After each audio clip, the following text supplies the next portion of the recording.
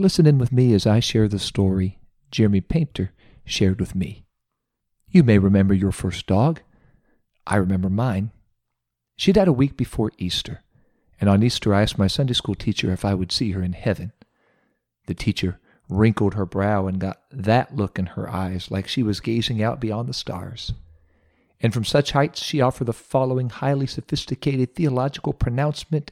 She said, "Probably not." "Why?" I asked. "Dogs aren't people," she said. "So?" I answered. "What's that matter?"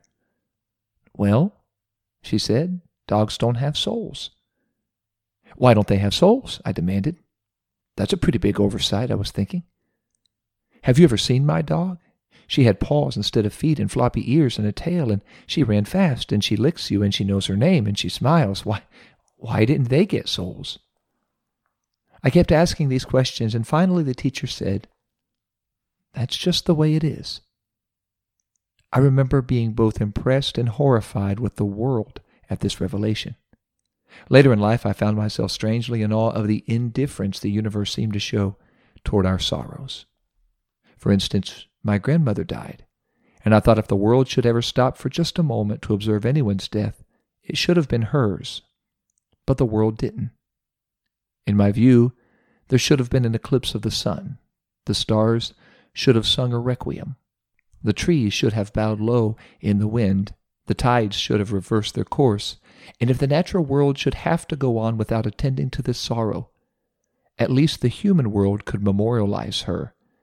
A newspaper headline, a documentary, a book of her life and times, flags at half-mast. But it turned out none of this happened. Even her own hometown newspaper, having perhaps a mere 100 subscribers, barely recorded her death. A 50-word obituary on the back page, next to a large ad for a hardware store. That was all the testimony given for a woman who lived through the Spanish flu, the Great Depression, World War II, the Korean conflict, and the Vietnam War. She gave birth to 7 upstanding citizens, was married 60 years, kept her faith, and fought the good fight for 9 decades. That's just the way it is. I could hear my old Sunday school teacher say, "That's just the way it is." The course of the world seems to move forward with little regard for our lives. The biblical record, however, testifies of a Messiah who did not simply accept the course of this world. When he came across things that seemed to be inherently indifferent and unchangeable, he changed them.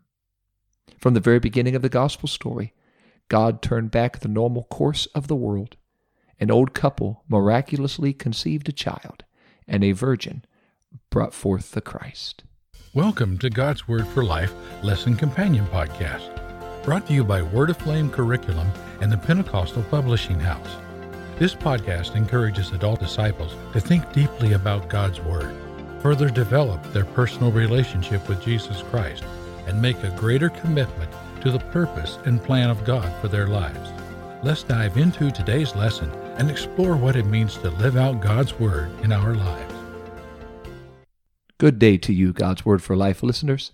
It's so good to have you here. We are taking a look at a lesson dated October 10th, 2021, and it is on this companion podcast. So if you have your student guide, please turn there.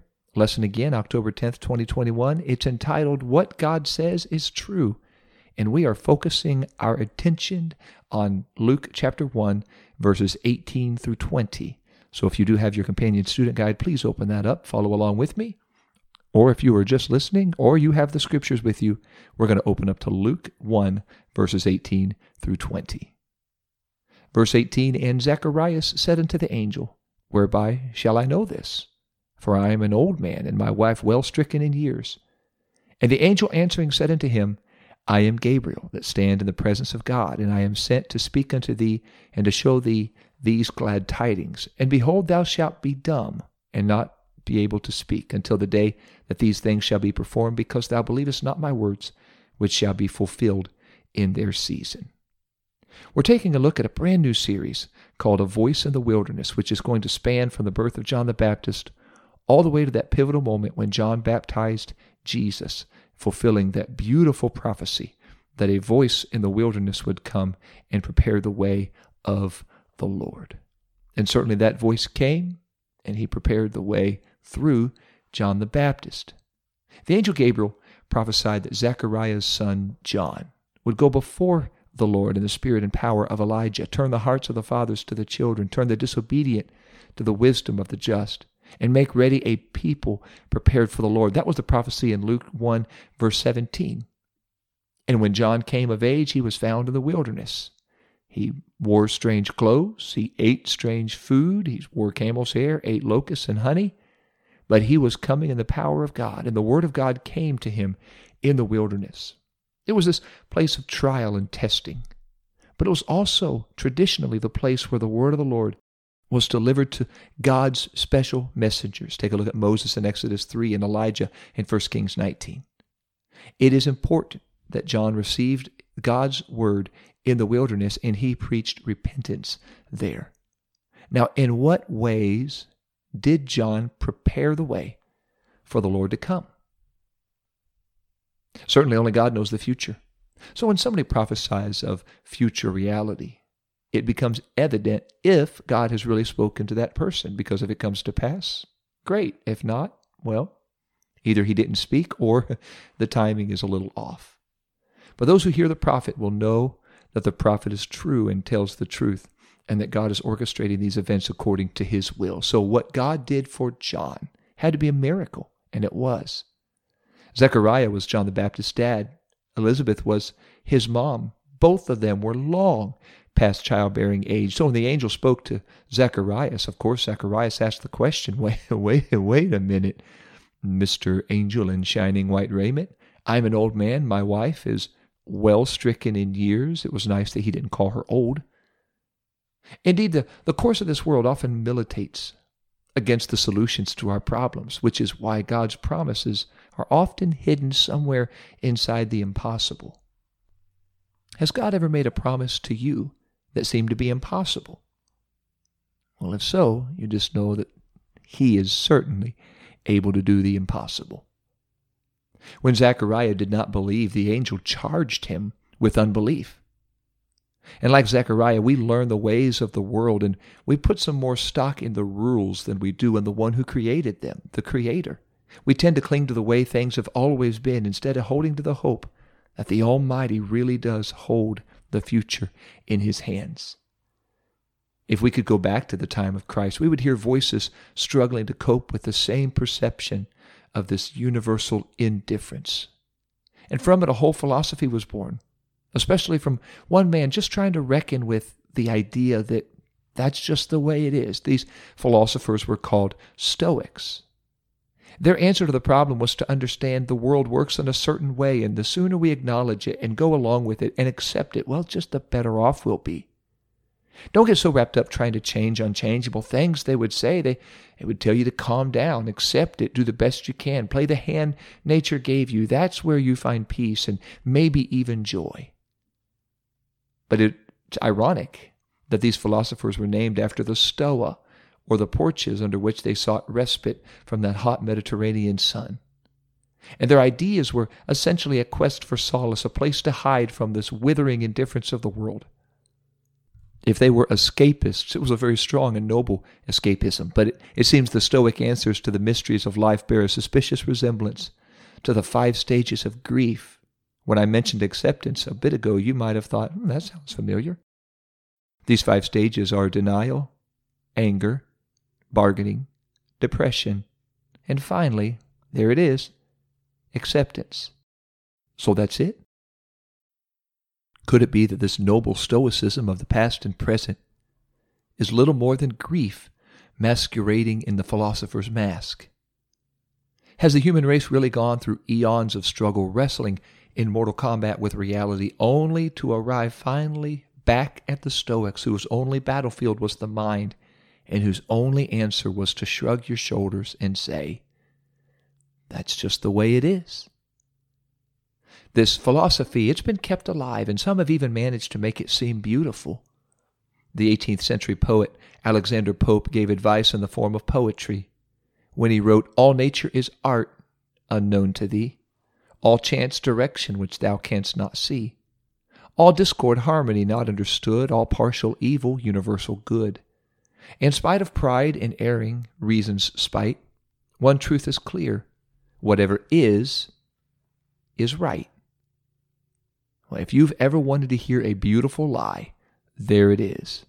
It is a lie played on a golden harp.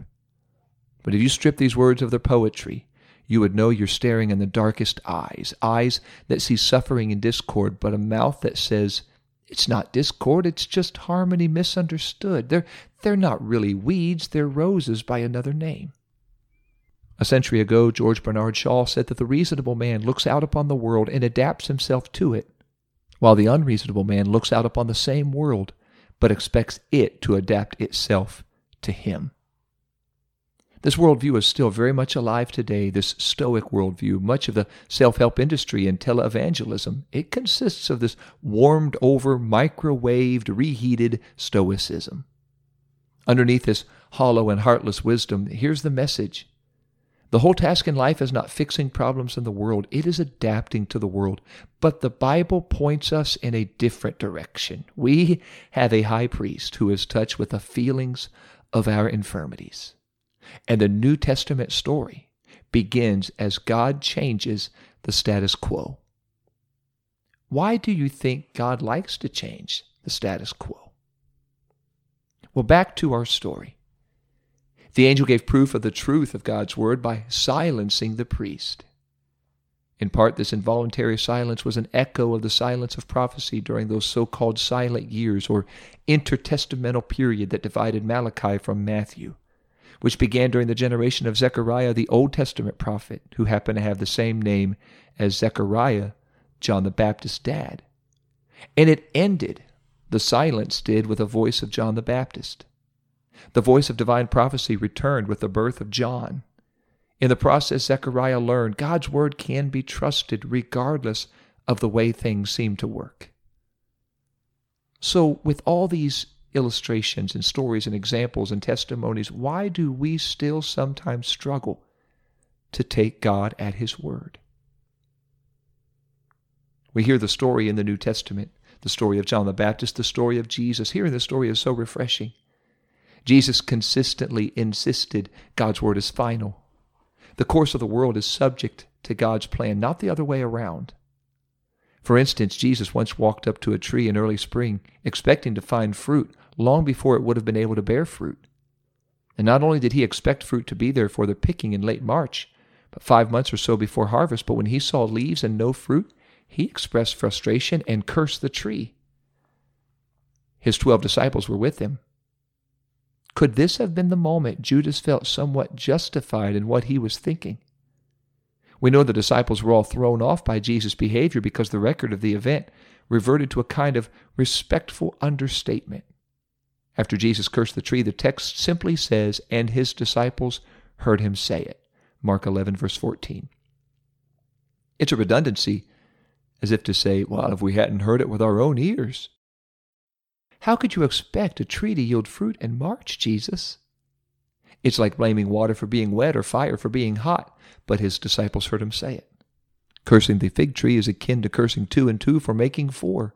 It's natural, but his disciples heard him say it. But is this not the sort of Jesus of Nazareth behavior that the gospel writers unanimously testified to? The Jesus they followed did not look at a human need and say, well, that's just the way it is. The reasonable person says, I cannot fix this problem. It's too big. But I can fix my attitude toward the problem. The problem is the constant. My attitude is the variable, not Jesus of Nazareth. Jesus was not a Stoic who learned compliance to the inevitable. He did not try to make peace with the world. He came to bring peace. He came to bring his own peace.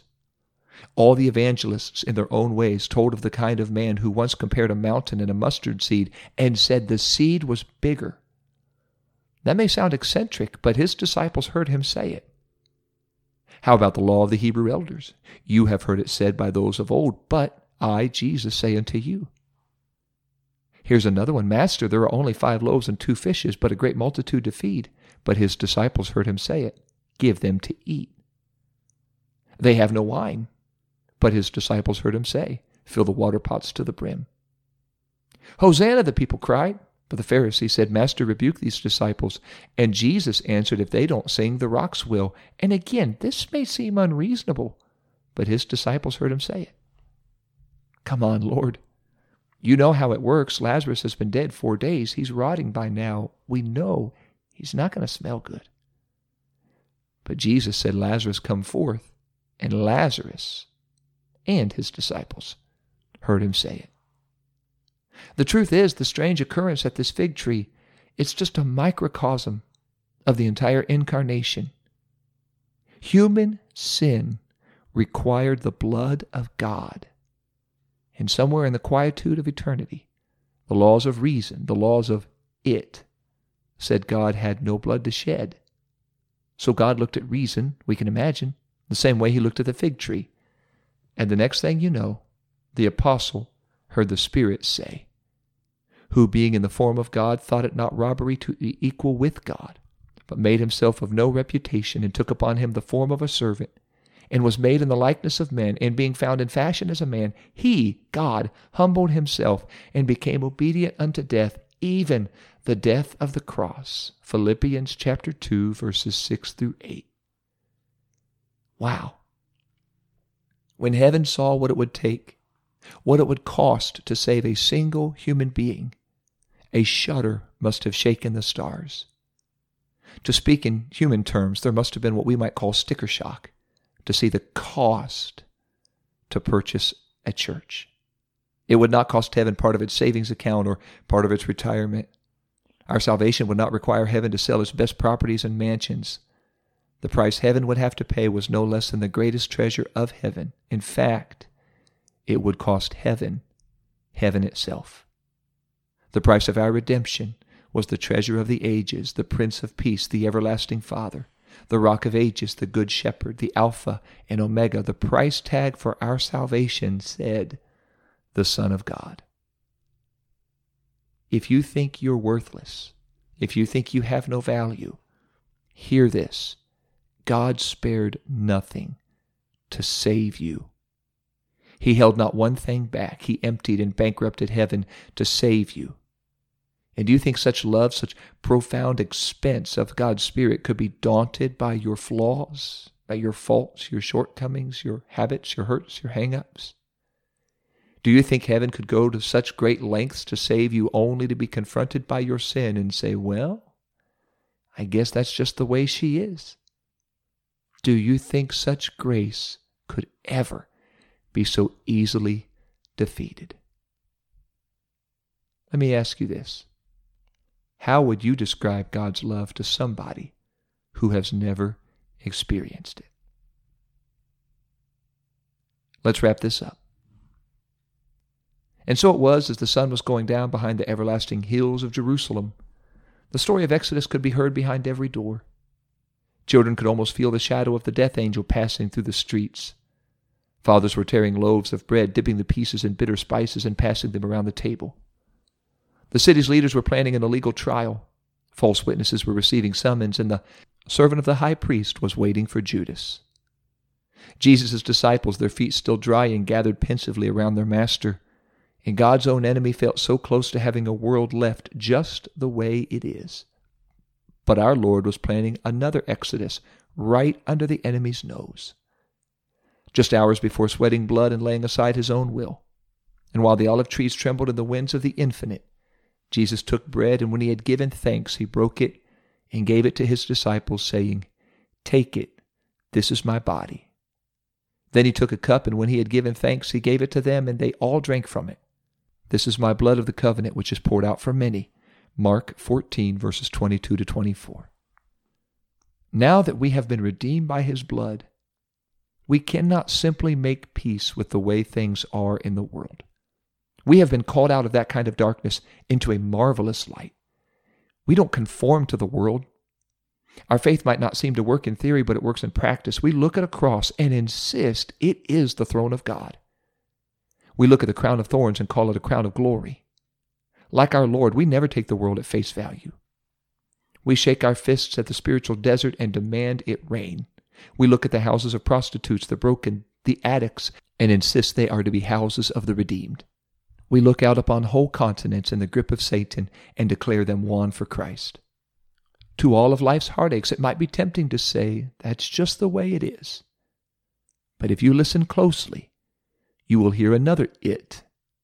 For on a dark, skull-shaped hill many years ago, the earth shook, Christ died, and his disciples heard him say it. It is finished. What a beautiful gospel we are blessed to share. Let's pray right now that the Lord would help us to draw closer to him. Let's pray that we would see things the way they are and pray for God to change them to the way he wants them to be. If you're struggling with your faith, I want to pray that God would help you to see he is so much greater than all of your struggles, all of your doubts, and he wants to do what he wants to do in your life if you'll let him. Lord God, I thank you. I thank you that I don't have to accept things just the way they are. You can change them. I don't have to accept brokenness and pain and hurt and heartache and heartbreak. You can change it all. I thank you, God. You're in control of it all. You're the Almighty. You're the Creator, the author, the finisher of our faith. I ask you to increase our faith today. Help us to see you as you really are, Jesus. Help us to put all of our faith, all of our trust in you, to know you can change everything, everywhere, in any way you want to. I pray, God, for anybody listening whose faith is flagging and waning, God, give them strength today. Increase their faith. Help them to see you want to do so much more in their life than what we have already seen. I pray today, help us to share this glorious gospel with others. Thank you for the price you paid for us, to redeem us, to purchase us from sin. Thank you, Jesus, for everything you have done for us. We love you with all our heart, all our soul, all our mind, all our strength. In the precious name of the Lord Jesus Christ, we pray these things and give thanks to you for all of them. In Jesus' name, amen. What a gospel. What a God. Share it with somebody. If you have not yet already clicked subscribe, please do so on this podcast so you'll know every time a new episode drops. And be sure to share this with somebody who may be struggling a little bit with their self-worth or their value, their self-esteem. Let them hear the words of the gospel that Jesus Christ, God himself, came in flesh to save us and purchase us. He loves us and values us that much. I do hope this episode's been a help and blessing to you. I want to say thank you to all those who stopped me this past week in Indianapolis at General Conference and let me know that they are enjoying and being blessed by this podcast. Special thanks to all of our writers who write this content for all of our Sunday lessons and then allow this content to be shared over the course of the next week with all of our podcast listeners. Thank you so much. If you want more information or more resources with God's Word for Life, visit godswordforlife.faith, and you'll certainly find more there to help you in your walk with God and in your discipleship. Next week, we're going to take a look at another miraculous birth. We're going to take a look at the lesson that is dated October 17th, 2021, titled For His Purpose, and it is the lesson and it is the message of the time Gabriel spoke to Mary and let her know you are going to conceive and he is going to be called the Son of God. That's a beautiful story, and we're going to share that with you next week. I'm looking forward to that, and always look forward to learning and living out God's Word for Life.